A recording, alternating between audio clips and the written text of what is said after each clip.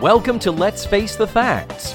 I'm David Almeida, and I'm your host for this rewatch podcast for the classic sitcom The Facts of Life. I'm an actor in Orlando, Florida, and every week I bring you some of the greatest talent in the Central Florida arts community. Join us as we synopsize, analyze, criticize, and ultimately idolize the show, episode by episode. Well, hey guys, welcome back. Another show, another week.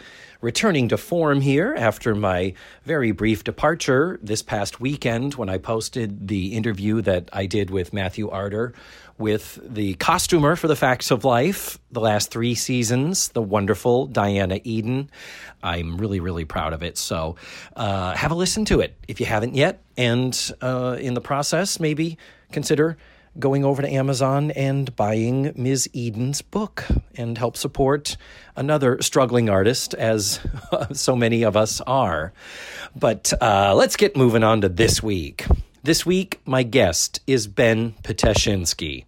Ben is an actor, singer, improviser, funny guy, fellow theme park performer, and he's a big Instagram presence. He's got quite a following there and a large contingent of devoted fans. He's known as Equity Ben on Instagram, and you can follow him and check out his stuff there if you want to. He and I met doing a production of Forbidden Broadway at the Winter Park Playhouse about 6 years ago, and it was a dream show for me, but it was also a dream production with the cast and crew, and that's where we met, and it has been a love fest since, and damn it, I want to work with him again. Hopefully, someday. Ben and I watched Season 5, Episode 13, called The Chain Letter, and the original air date was December 28th of 1983. I think we're ready to jump on in. Let's face the facts with Ben Patashynski. Ladies and gentlemen, broadcasting via Zoom all the way from his Equity Ben bunker. And if you don't believe me, just look around. He has his face and his name wallpapered on every surface in his home, I believe. It is none other than Ben Patashynski. Hi. Welcome. Thank you for having me. I'm super excited to finally be doing an episode. I am so thrilled. Also, I've been wanting to do this since the very beginning, because I knew you before I ever started doing the podcast, and I want to showcase every amazing, incredible performer I've ever seen or crossed paths with, and you definitely are one of Well, you're them. an angel. And Orlando is just full of them. I mean, well, we're full of it, period, but we have so much talent here in Orlando. Yes. I just read an article that New Yorkers are leaving New York City by the droves, and I have a feeling that a lot of them will end up coming down here just because without performance opportunities, why not be in a cheaper location? Oh, yeah, sure. And we know many people who are locals, technically, who call Orlando their home, but they work at regional theaters across the country and in New York on the Broadway. That could be a thing. It would suck because that's more competition for us. Yes, absolutely. I've given up about competition. I am doing the make your own work track right now. Oh yeah. That's a good thing to do, and certainly in the current times with the wonderful pandemic stuff, any work you can make or find is a good thing. I kind of feel like I own a restaurant and I'm working over for high school girls. Well, I think that's the perfect segue to talking about The Facts of Life. Now, did you have any relationship with the show? Did you ever watch it when you were growing up in your younger years? Well, I'm a queen, right? So didn't we all watch shows like this? I grew up on shows like this and Get Smart and Bewitched and I Dream of Jeannie. Mm-hmm. I watched all of those shows. If it was on a rerun, I most likely have seen it. I quote shows and people look at me like I have 17 heads. Unless you're with people like me of our own tribe, and then That's literally our entire conversation is just quoting TV shows. But this show specifically was something that kind of came out of the blue. I mean, you said, do you want to do an episode? And it kind of slapped me in the face. And I thought, I haven't thought about Facts of Life in years. And it just all came running back to me. Well, cool. I watched this, of course, the first go-round. So this, for me, it's my childhood. You're a bit younger than I am, so... Are we spilling ages? Is that what's happening? I did not watch it in 1979. I was not born yet. Okay. I was going to say, you need not divulge your age. That is not a requirement of the show. But anyway, we watched Season 5, Episode 13, called The Chain Letter. The original air date was December 28th, 1983. It's almost New Year's Eve. I was 9 months old. Wow. Amazing. So what I'm hearing is you were totally watching. I was watching. It was probably what put me to sleep. My parents are awful. Not great parents. Not great parents. Well, this was written by Bob Meyer and Bob Young. They are also program consultants in the credits.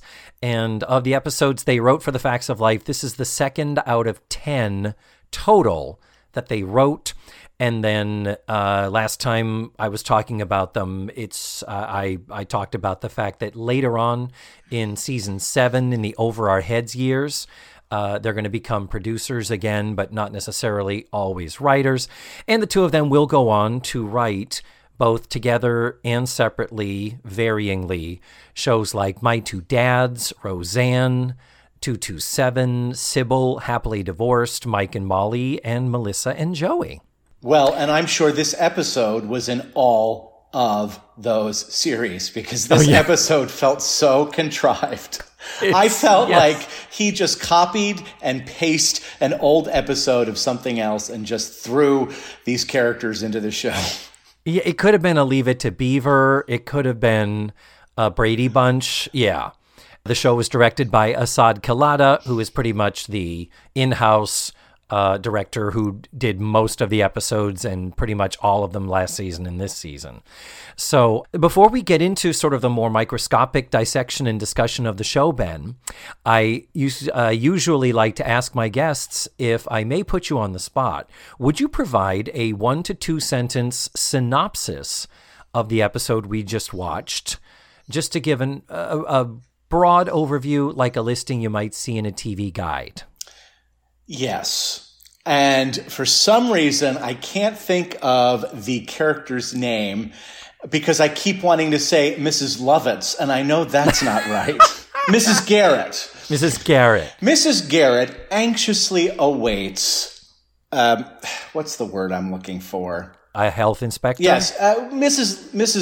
Lovitz anxiously awaits a health inspector because of strange meat pies protruding from her restaurant, while the 4 girls are dealing with a chain letter mix-up. And what is it that you texted me when I texted you earlier to remind you, and I said, I did tell you to watch the episode ahead of time, right? And your response was, yes, it was a rough one. It was a rough one. And the fact of the matter is, you watch old shows like Bewitched and Get Smart, and I mean, when I was a kid, they brought me so much joy. And recently I actually went back, since we have all this extra time on our hands, and I thought, I'm going to watch Perfect Strangers because do we curse on this show? Yes, please. I fucking loved Perfect Strangers. Oh. I loved that show. And Bronston Pinchot, I was like, I got to catch this. And I watched one episode and I thought this was shit. And then I thought maybe all the old television that I loved is shit. And come to find out, maybe, David, it is shit. I will say it was Mrs. Lovitz. What's her name?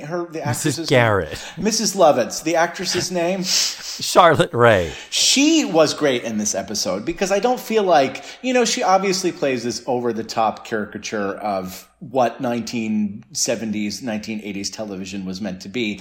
But she still is very endearing, very sweet, and you can see moments that were very real for her. And I know that sounds stupid, but at least I cared about her character. She at least has a lot to play. Yes. Lately, she's been kind of extraneous to the show as the girls are getting older and able to kind of handle their own problems and counsel each other. She's been slowly kind of drifting off into the background, and it was nice to see an episode where she was more front and center. Well, when you read the title of the episode to me, which I didn't even realize was the title, I was kind of taken aback because the center focus of this episode, the A plot, isn't about the letter at all, and it's all about this health inspection. So I think it's interesting that the writers chose the subplot, the B plot, to title the episode because that almost has nothing to do with the entire episode. Yeah, and the fact that the titles have been that plain many times before. So we've had, The Chain Letter. We just had The Christmas Show, which was preceded in October by The Halloween Show. Oh. So the fact is, it would have not been off-brand for them to have just called it The Health Inspector. Because that's really what the show was about. FYI, I freaking loved the health inspector. Oh, he was awesome. He's great. Who is he? We will talk more. Okay. We will talk more about him when we get there. We're going to start doing this sort of microscopic dissection as we go now and go through the plot. So we begin the show in Edna's Edibles, and everybody is working. We've got customers in the store. My first question that went through my head, where is Christmas? I'm watching this on December 28th of 1983. They had the store decked out for Christmas last week, and it looked gorgeous. Isn't that weird how sitcoms do that? Because they had these Halloween episodes, and you would get it just for that episode, and then it would disappear. Mm-hmm. They don't do that anymore. At least now they lead up to it, and they have subplots where they're buying Christmas gifts and things like that. But back then, no, it was as clear as day. This is our Christmas episode, and we will never talk about Jesus or Santa Claus ever again. Exactly, because in reruns, that way it makes it more generic. But here is the other thing. I did a bit of research here.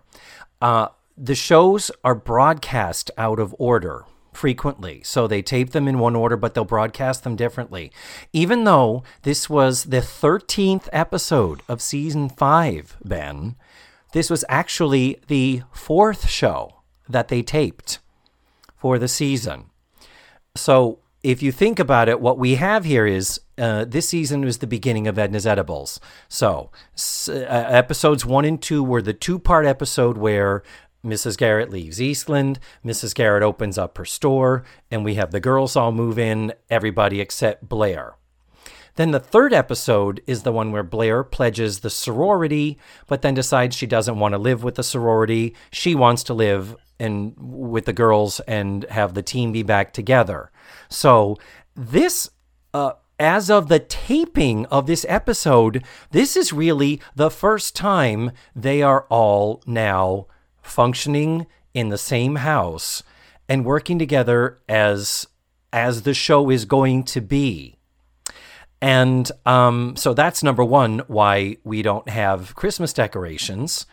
And secondly, that's why we know this was videotaped in August, because they walk in the French doors, leave the door open, and no one is wearing a coat, even though it is Peekskill, New York, right before New Year's. Well, and also there's a whole plot about one of the girls running for class something or other, and Miss School Spirit. Miss School Spirit. So why would you have a vote at Christmas? That doesn't make any sense. Yeah, that would make sense for it to be a thing at the beginning of a semester. So you are right. It's just weird, and I feel like it really is arbitrary. Or where does it take place? What city are we in? Peekskill, New York. So we're about an hour north of Manhattan. So there's no, which by the way would be outrageous. Anywhere an hour out of New York would be outrageously expensive. But and I mean, there's students at a prestigious, girls' boarding school, and Langley College, where Blair and Joe go, is an Ivy League school. So it is she a little bit. Well, very very fancy at Edie's Edibles. What was it? Edna's Edibles. Edna's Edibles. I imagine they're all getting high in the back at Edna's Edibles is what's happening. I'm sure. That has been brought up, that you'll enjoy it more if you think of it as a drug front. It's Absolutely. the only way to get through the damn episode. So there's no Christmas, but the interesting thing is the overarching thing of the episode is the girls shirking their duties and letting Mrs. Garrett down. Yes. I'm trying to think. I think I might have really, really hated the girls if this was the 4th episode of this season, with the store being brand new, with our show being brand new. I would be like, what the fuck? She did everything for you at Eastland, at the boarding school, and now she's giving you a place to live. Joe would not be able to go to college if she didn't have this arrangement with Mrs. Garrett. Joe was going to have to drop out of school, and the others were just kind of brought along to keep the team together. But it's like, what ingrates they are for not being focused on this brand new business that their former mentor and now friend is trying to make her life into. It's just, and the jobs that they neglect are such minor jobs. Like Blair needs to put a sign above the refrigerator or above the door that says "Leave unlocked during business hours," and then Tootie just has to clean out the bugs in the fridge. That's it. That's all she had to do. I mean, that's it. Yeah, it's not like it's huge to-do list and divvy it up among yourselves. There's those 2 jobs, and then the Miss Popularity has to bag the pasta, and then the lesbian has to move the fridge. You have the upper body strength. Feel free to join me anytime if you are so inspired to do your bad Mrs. Garrett impression. Girls! That's all I can do. And I don't even think that's good. I don't even think that. Well, I could have been the Kool-Aid guy at that point. So the episode is in the store, and Mrs. Garrett's on the phone to the health inspector, and she's so nervous, and she's like, so could you maybe tell me when the surprise inspection's gonna happen? And she has these forms that she had to fill out and mail back, but the forms also are supposedly the rule book of things she needs to have in place that the inspector will expect to see. So it's pretty straightforward. And again, it's a brand new store. We now know it hasn't even been open a week as of the taping, or right now you could say it's been open for 11 weeks, because it wasn't open the first 2. I just think it's interesting that those are the 4 jobs that needed to be done, and that cost Mrs. Lovitz $500 in fines because those 4 things didn't get done. And he even says, your paperwork was fine, and I would have come in 7 months from now, but you put $15 in the envelope as a bribe, and how dare you not give me $50? $15 would only buy me lunch without a beverage. And yes, it's so bizarre. It's so weird because as Mrs. Garrett is running around with this list of things that she knows need to be done for when the health inspector comes, she needs Tootie to clean out the fridge, including a science experiment that she's doing where she has got fruit flies in a jar. Natalie's thing is that she is... let's do it this way. We're gonna cover each of them has a task and a distraction, like cookie cutter. Yes. Here. So Tootie, her task, clean out the fridge. Her distraction, this science experiment. Natalie's task, that the display of barrels in the store, they need to be lined with plastic bags so that no bugs can get in there. And Natalie's distraction is she is running for this ridiculous title of Miss School Spirit. And it makes absolutely no fucking sense. I don't get it. Okay, you say that, but I won Miss School Spirit in 2001, so there. You did not. I did not. Okay. But you believed it. Wow. You believed it. No, I was the high school dyke, so I was moving the fridge, and I was distracted by a chain letter, unfortunately. Yeah, I got voted, most likely to be a homosexual. They walked in on you changing in the gym showers. Yeah, the struggle is real. Puberty, gay in the 80s, not fun. We don't go there. Blair's thing is they need to have a sign above the door that says, "This door to remain unlocked during business hours." And Blair keeps saying she's working on it, she's working on it, she's working on it. But Blair's distraction is a passport photo. Oh, that's right. She's getting her passport renewed, and she is agonizing about what to wear because 10 years down the road, when the passport expires, she doesn't want to have some type of blouse on that's out of style. And it's like, girl, get the fuck over yourself. Jesus. But also and then even at one point, Mrs. Lovitz says to her, just go to the hardware store and buy the sign. And she didn't even do that. No, that's crazy. And I'm not saying this to correct you. It's Mrs. Lovett, singular, not Lovitz. But it's actually Mrs. Garrett. I'm just being stupid. I know, but the fact you're calling her Mrs. Lovitz, I'm thinking of, hey there. I didn't bake that person in the pie. I sent him off to Australia. Yeah, that's the ticket. I'm thinking of John Lovitz in drag, looking like Angela Lansbury. I feel like I've done my job. Oh, dear. Anywho, so that's it. And Joe's thing is check the fridge thermostat, and they have to move the fridge because it's too close to the heater or something like that. So like you say, she needs the, how shall I say, strong woman to do the heavy lifting. What was her distraction, though? Just the chain letter? I don't remember. The chain letter. And we haven't even gotten to the chain letter now. But Mrs. Garrett goes to meet with, speaking of Mrs. Lovitz, she goes to meet with a client about catering a bar mitzvah. So when Mrs. Garrett is out of the store and gone, the mail arrives. And Tootie is very excited because there's a chain letter there. And all three of the others get this letter, but not Tootie, because Tootie sent it. And it's just a lucky chain of gold. And it's one of those awful letters of, don't break the chain. A woman in Tunisia broke the chain and all of her toenails fell out. It was a poodle that died.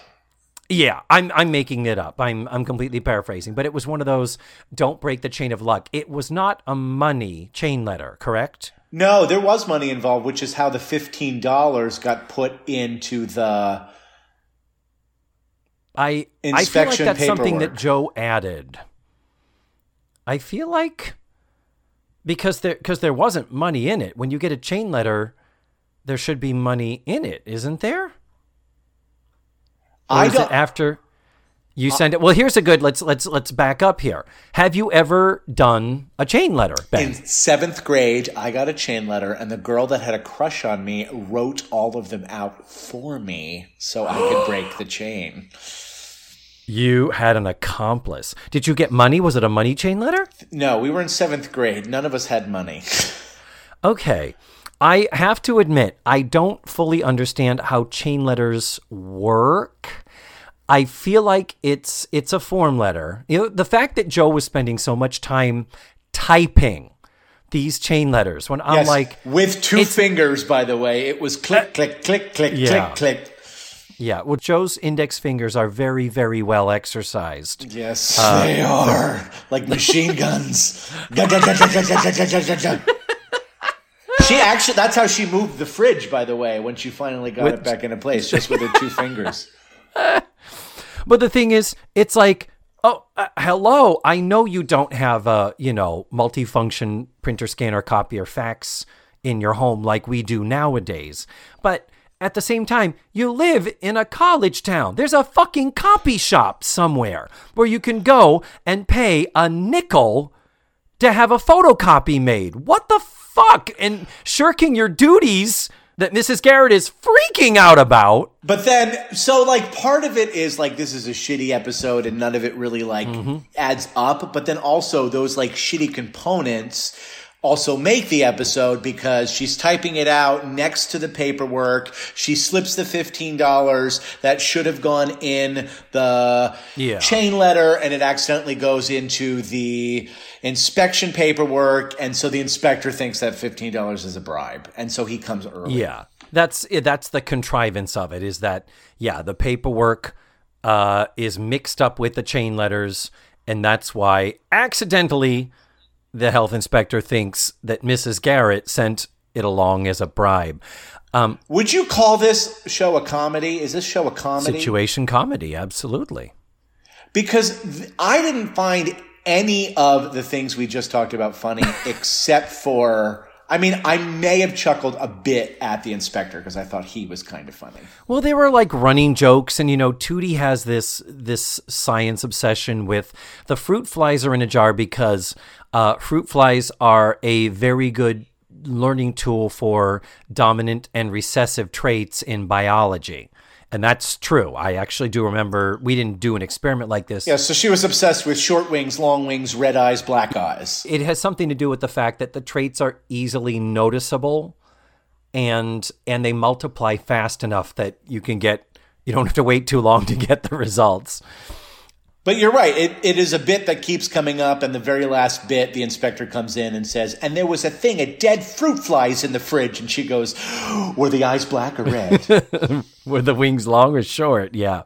Yeah, I was like, okay, I get it. You're beating this joke, and it wasn't funny the first time. It wasn't funny the second time, and it's still not funny now, Bob and Bob. Yeah, I mean, it was okay. It was fine.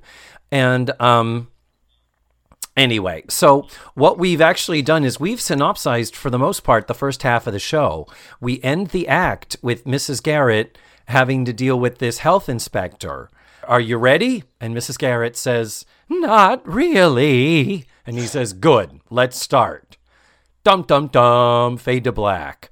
And one other thing I have to mention, nothing is more apparent that this is episode 4 than when you look at the blocking of the scene where Joe is typing on the typewriter on the coffee table. This is a new set. We only had this set first appear the week before. So this is literally the second time they're taping and using this set. It used to be the Eastland School. And they are blocked so oddly. Blair, when she comes in the room, comes in the door that is downstage of the fireplace, closest to the audience. That is a door that we do not see 90% of the time, and you don't know what it leads to. It doesn't make any sense in the architecture of the house. So that's weird. Then Tootie and Natalie enter the house from the French doors, which are at the very, very back of the set. And like I said before, Tootie leaves the door open. So we have French doors wide open, theoretically in the middle of wintertime. But the fact that they come in there, where has nobody entered this house? The front door. And down the road, they use the front door. And I don't think you ever see anybody use these other doors again. But it has such a sense of them feeling their way. It's like, let's see what it looks like if someone comes in that door. Let's see how it is there. And then it continues when they're inside, because, you get someone sitting at the dining room table. Joe is at the coffee table.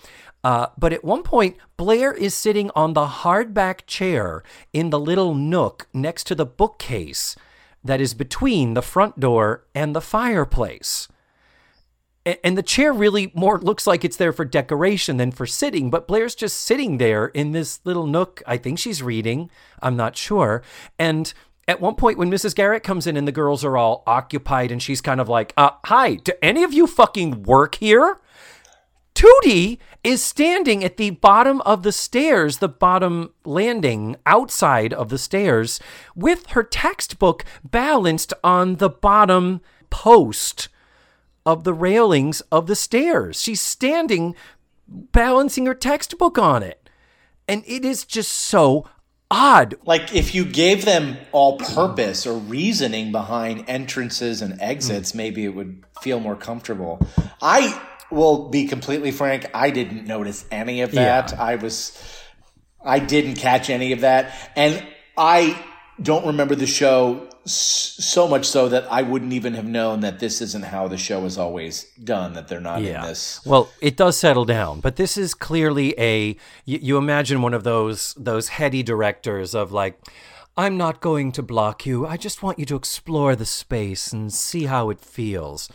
And maybe that's what happened here. And then the director said, okay, well, that didn't work, did it? Because in the future, people come and go through the front door. When you need to sit down, you're either sitting on the couch or you're at the dining room table, period. But it's like somebody's like, oh my God, a new set. Why don't you use the French doors? And don't shut it because you're so comfortable in Mrs. Lovett's house.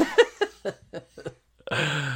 So we are at the commercial before we find out what happens with Mrs. Lovitz and the health inspector.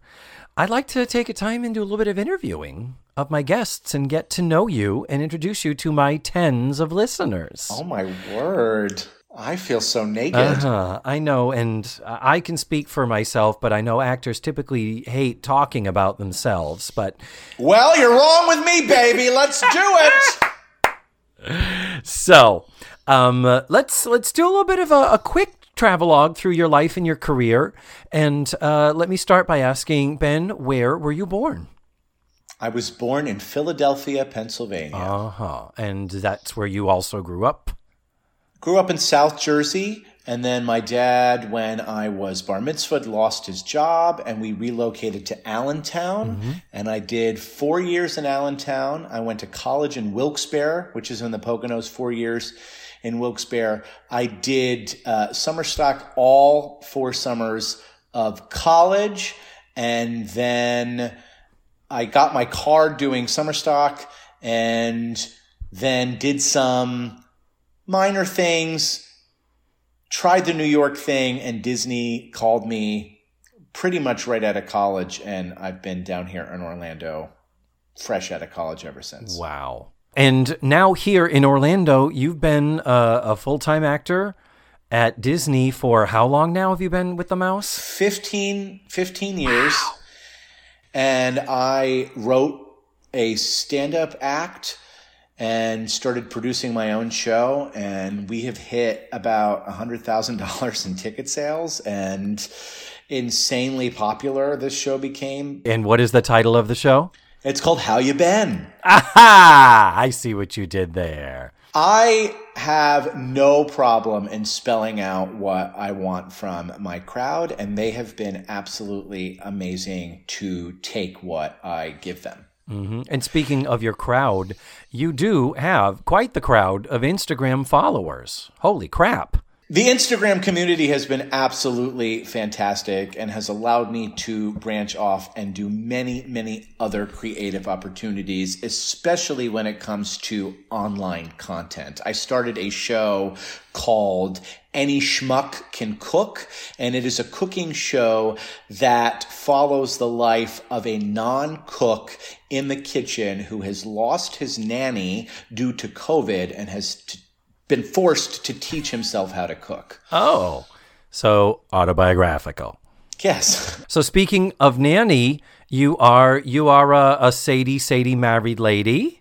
Yes, we got married in 2015, and we adopted a brand new baby girl in 2017, and she is turning 3 at the end of the month. Oh my God. And I'm glad you got her new. The used ones, not as fun. Well, not as nice. We fell in love with a pregnant woman fell in love with us, and we fell in love with her, and we now are raising her baby. That's amazing.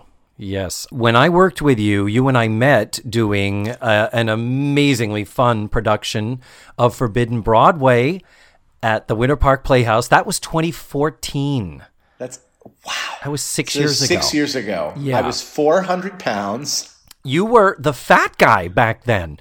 And I still look at you and say, I hope it's not offensive that I call you that, the fat guy. No, I was. Yeah. And but that was your type. That's particularly as actors, that was, the way you were cast. That was part of your persona.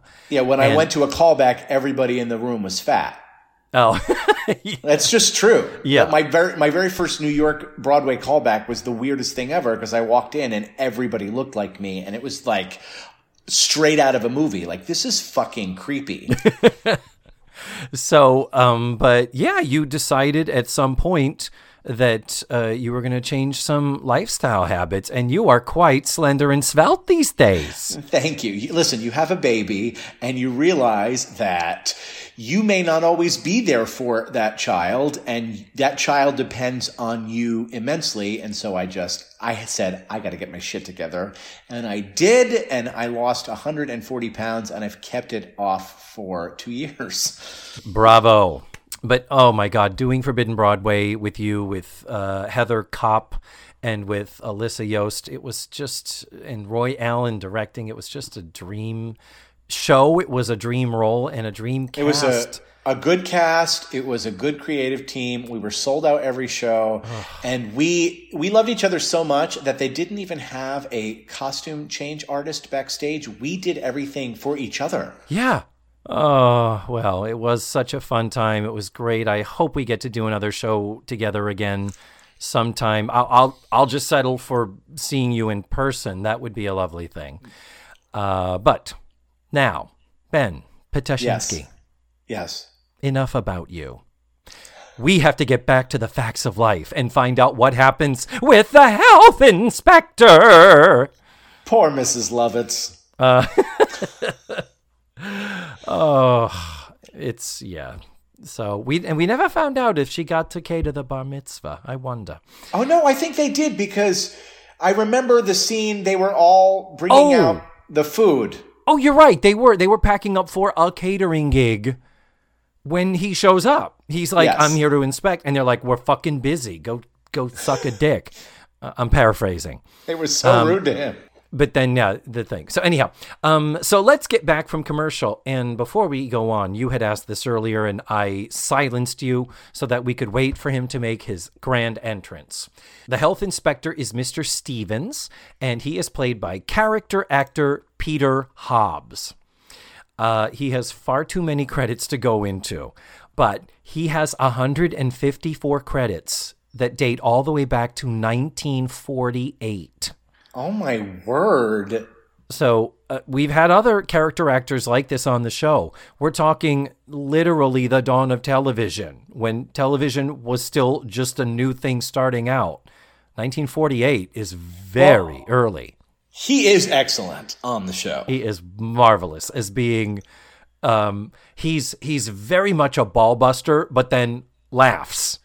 Like there's I like him, I hate him kind of a thing going on. 100%. And he doesn't close the restaurant down. You don't hate him. He's just a man doing his job. Yeah. I did laugh at one of his lines. I will tell you, when he said about the bribe and the $15 and that wouldn't even buy me lunch. Yeah. With a beverage, I laughed at that. Yes. I will say it gave me a flashback to, I didn't look up what the money equivalent was. Of $15, I probably should have. I usually do on the show, but fuck it. What it flashed me back to is I remember when I was in high school, probably, like 85, like maybe a year or so after this. I remember my favorite thing was the new offering at Burger King. It was the chicken parmesan sandwich with, I think, a large fries and a large drink, which nowadays is a small fry and a small drink. I believe it was $4.23. And that was an expensive fast food meal. And that didn't include the Pepto-Bismol. No, or the heart pump, yeah. But for some reason, that is a number that sticks in my brain from my teen years, that one of the most expensive fast food meals was almost $4.25. No, I remember when I was a kid and I went to go fill my gas tank, I could do it with a $10 bill. So I was 16 in 98, 99. Wow. So I could fill my tank for $10. That is crazy. What the inspection comes down to is he comes out and he finds the fruit flies and the fridge isn't moved and there's no sign over the door and there's no liners in the buckets. Everything Mrs. Garrett asked the girls to do was not did, and therefore they're infractions, and we're looking at a $500 fine. And off he goes, and Mrs. Garrett is justifiably pissed. I mean, of course she's pissed because that is like 125 of those Parmesan sandwiches at Burger King. And you know that bitch ate those Parmesan sandwiches at Burger King. And the drive-thrus were very new, but you could do it and not even leave your car. So Mrs. Garrett has to make a difficult decision, and I think she plays this scene wonderfully.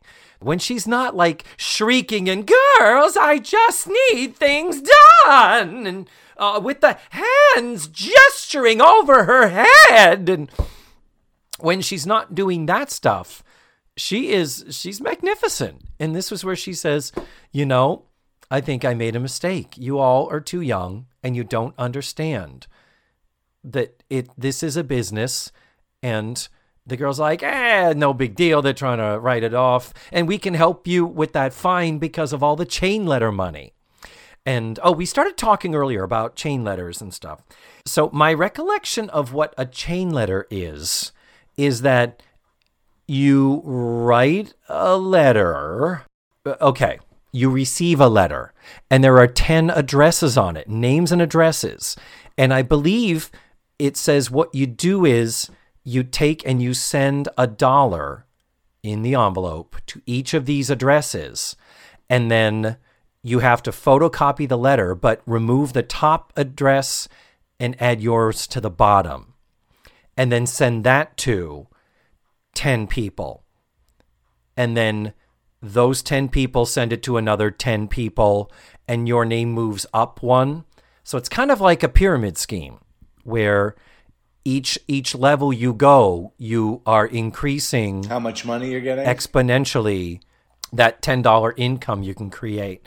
I've never done it, and like I say, I don't fully understand it. And to me, it's weird. It's a different time, but nowadays you wouldn't send out a letter to strangers and say, oh, here's my name and address. Here's how I'm easily traceable, and you can find me while I'm doing this illegal activity, because they are illegal. All for a fucking dollar.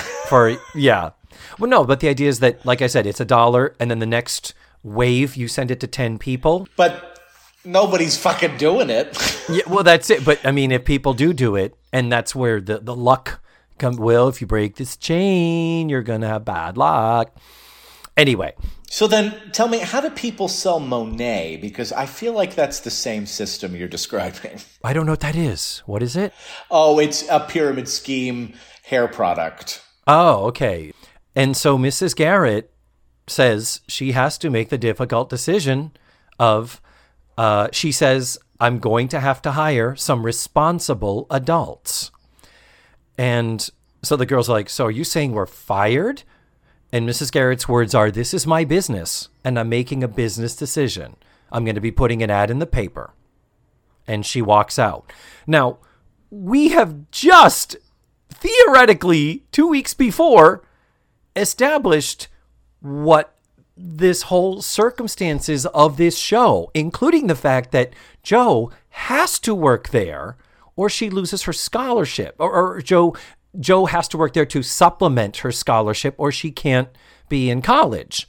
So the fact that it's like you're firing them, but they're living with you. Part of the arrangement is the living. So why that didn't come up in the course of, but if we don't work here, we shouldn't, we can't live here either, can we? And she could have said, that's what fucking happens. That's called consequences, bitches. And I think that's why that scene was so real and authentic, because that's where it could have gone. Yeah. Otherwise, it wasn't anywhere near as foppish as the rest of the episode. Yeah, and I would have been okay if they had been a little more explicit at laying that out. Anyway, the next scene, this is where we get into, you feel like we have seen this a million times before. Mrs. Garrett's on the phone, and she's like, yes, Mrs. Exposition, I've had such response to the ads, I'm no longer taking applicants. Bye. Click. And then the girls all come in, dressed in their finest 1980s dressy up, I guess, business clothing is what It was you like would call J.C. Penney jerked off on their faces. it. No, they're teenagers, some of them. Well, not Joe. Not Blair and Joe. No. So the deal is, what is happening here? Big surprise. We've come to apply for the position. And then there's this whole thing of talking in the third person as opposed to the second person. So, really? Well, why were you let go from your previous job? Well, we screwed up because we weren't paying attention and we deserved it, but it won't happen again. And, oh, look at who is this reference? Oh, yeah, the reference is Edna's Edibles. And she's a wonderful boss. And all this roundabout talking where it's just, yeah, the girls are fucking apologizing and Mrs. Garrett's going to keep them there. We know that's going to happen. But we need 35 more seconds, so we're going to say it this way. And it's the one thing that does kind of make it work-ish is as they've done this, and they give all the same spiels. Yeah, you trusted us. Joe says, you trusted us and we let you down. And she does say, and there's no excuse for it. That's good. When someone does say there is no excuse, we can make excuses, but there's no excuse. Mrs. Garrett does say, well, you sound more mature and responsible than the girls who used to work here. We're still playing the fucking bit. All right. Oh, Jesus Christ. And then the phone rings, just as they're sort of leaving, like, well, I'll let you know. And as they're leaving, the phone rings. Hello? Oh, you saw the ad? Well, I'm afraid the position has already been filled. Oh, it's okay. She's taking them back. I was so worried. Weren't you worried, Ben? Anytime I hear the words, the position has been filled, I think of Mrs. Doubtfire every time. Oh, do you? When Robin Williams is calling Sally Fields as all the different housekeepers. I am Job. The position has been filled. Yeah. He's so brilliant. Absolutely brilliant. It's just awesome.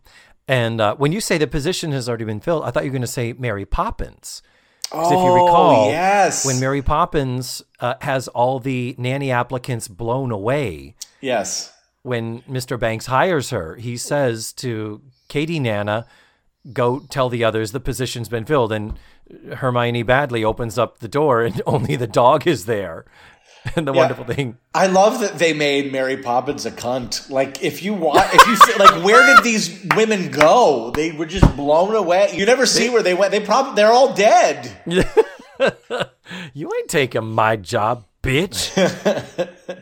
Yeah. Mary Poppins returns. It should have been the other nannies return to take out their kill revenge. Mary Poppins. Totally. That should have been it.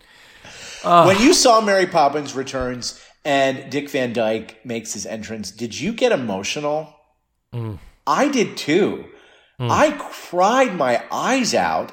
It was a beautiful moment in a film that I thought was mediocre. I liked the film a lot. You know what movie I loved? Saving Mr. Banks. Oh, I've seen that one 100 times. That is the one when you go on a Disney cruise, any stateroom you can watch whatever Disney movie. That was the original Disney Plus, with the stateroom televisions on the Disney cruise, and I have watched that film on every Disney cruise, and I've watched it so many times. It's just devastating in the She's best possible so good. Tom Hanks is so good. I think Colin Farrell is good. so underrated because of all of the hype of Tom Hanks is playing Disney. Holy shit. That got all the attention. I'm like, Colin Farrell is extraordinary. Like that. Yes. He literally had the most difficult acting job, I think. Really. And too, now as a father, I completely, like, my heart is just right there. And every time I watch it, something new has been discovered in my life. And so it's always a new film to me. Yeah. I need to watch it again. I do. Well, Ben, we are at the end of the show. We did it. We did it. We've solved all the problems of all the sitcoms. But before I send you on your way, the last thing I do like to ask is, would you please share with us, completely off the top of your head, a commercial that you loved when you were a kid? Or just some type of a jingle or a product that was important to you? A commercial when I was a kid. Or even a contemporary commercial. Crossfire, you'll get caught up in the crossfire, crossfire, crossfire, crossfire! I believe you are the second, if not, that might be the third time someone's brought that up. Oh, man. And that's completely off of my radar. I'm too old for that. But it's funny how that was clearly an influential commercial. That was a big one. There was also one with a little, like a doll, and it was like, my little buddy. Doll. Oh, my buddy. Yes, buddy. Yeah. And my buddy and me. Kid sister. Yeah. Yes. Oh, yeah, sure. That's another one. Yeah. But we bought it. I mean, I remember, well, we didn't buy it. The neighbors bought it. Growing up a Jewish kid in South Jersey, my parents didn't buy anything. Oh. We didn't have toys.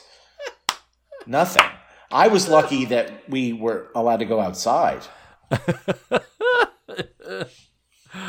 Oh, bless. Ben, it has been so much fun talking to you, and thank you so much for being on the show and for giving me this little bit of time. I know that daddy time, when you are full-time daycare provider, it's intense. It's intense, but honest to God, and I'm not just saying this because people, you are telling me people are listening to this, but this has been the best 4 months of my life because I have connected with her on a different, almost spiritual level. We are just like yin and yang. And also, again, it's like I'm my own boss, creating my own content, and here with my kid, it's been great for us. Yeah, well, that's great. I mean, yeah, I've been adjusting a lot better than I would have thought. Ben, my love, thank you so much. Please say hello to your wonderful husband, Aaron. And what's your daughter's name? Charlotte. Named after my husband's grandmother, and then, of course, her middle name, which she's going to kill me in a few years, named after my grandmother, Rivka. Rivka. Rywka, Rivka. Wow. Yes. That's a name with some character. Oh, it gets worse. It's my last name and my husband's last name, so she's Charlotte Rivka Tashinsky Skinner. Yes. Yeah. So when she grows up to become an actress, watch for Jane Doe on the marquee. Yes. What's the line from the producers? Oh, yeah. We think we'll probably see her name up in lights if they can find enough bulbs for Ula. Yes, that's right. Well, Ben, darling, it has been awesome. Thank you again for doing this. I hope we're able to do it again soon. And thank you, love. Smooches and goodbye. All right. Bye. And there you have it. That was Ben Peteshinsky. And his daughter, named Charlotte. Yeah. Does he really think we are going to believe that cock and bull story that she's named after his husband's grandmother? Nuh-uh.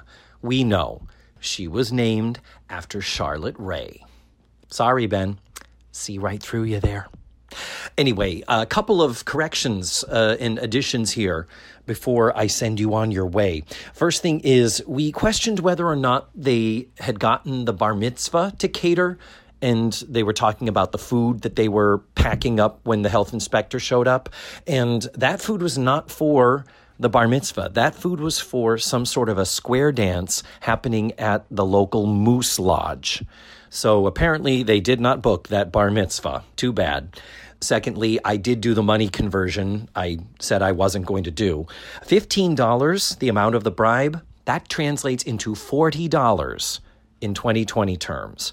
And the $50, which was the health inspector's serving suggestion if one does want to bribe a health inspector, that translates to $133.57. So now you know what the modern day going rate is for bribing a health inspector. Next, I did screw up a Mary Poppins reference. Turn in my pink card here. I mentioned that Katie Nana walks out the door and says the position has been filled to just the dog. And that's not Katie Nana, that's Ellen, the maid, played by the wonderful Hermione Baddeley. Katie Nana is the Elsa Lanchester role at the very, very beginning, and she is the one who quits and necessitates the Banks family having to hire a new nanny, hence Mary Poppins. Anyhow, I think that covers all my bases. Next week, I'm going to be watching Season 5, Episode 14, called Next Door. And I'm going to have another special guest, an amazing actress friend of mine named Ginger Lee McDermott. You can watch the episode for free at dailymotion.com. I'll post the link to the show notes, and you can find it also on this episode's webpage. That is all for now. Thank you so much for listening to this week's show. And remember, the facts of life are all about you.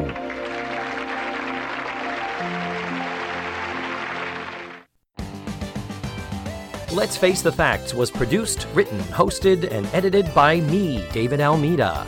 My theme song was beautifully arranged and recorded by Ned Wilkinson. Our website is facethefactspod.com. You have to drop the let's. And that's where you can find extra pictures, video, and audio extras from the digital cutting room floor. Follow the show on social media. We're everywhere under the handle Face the Facts Pod. You can become a patron of the show by going to patreon.com/FaceTheFactsPod. And don't forget, go to your favorite podcatchers and subscribe, rate, and review. Tune in again next week for another thrilling episode of Let's Face the Facts.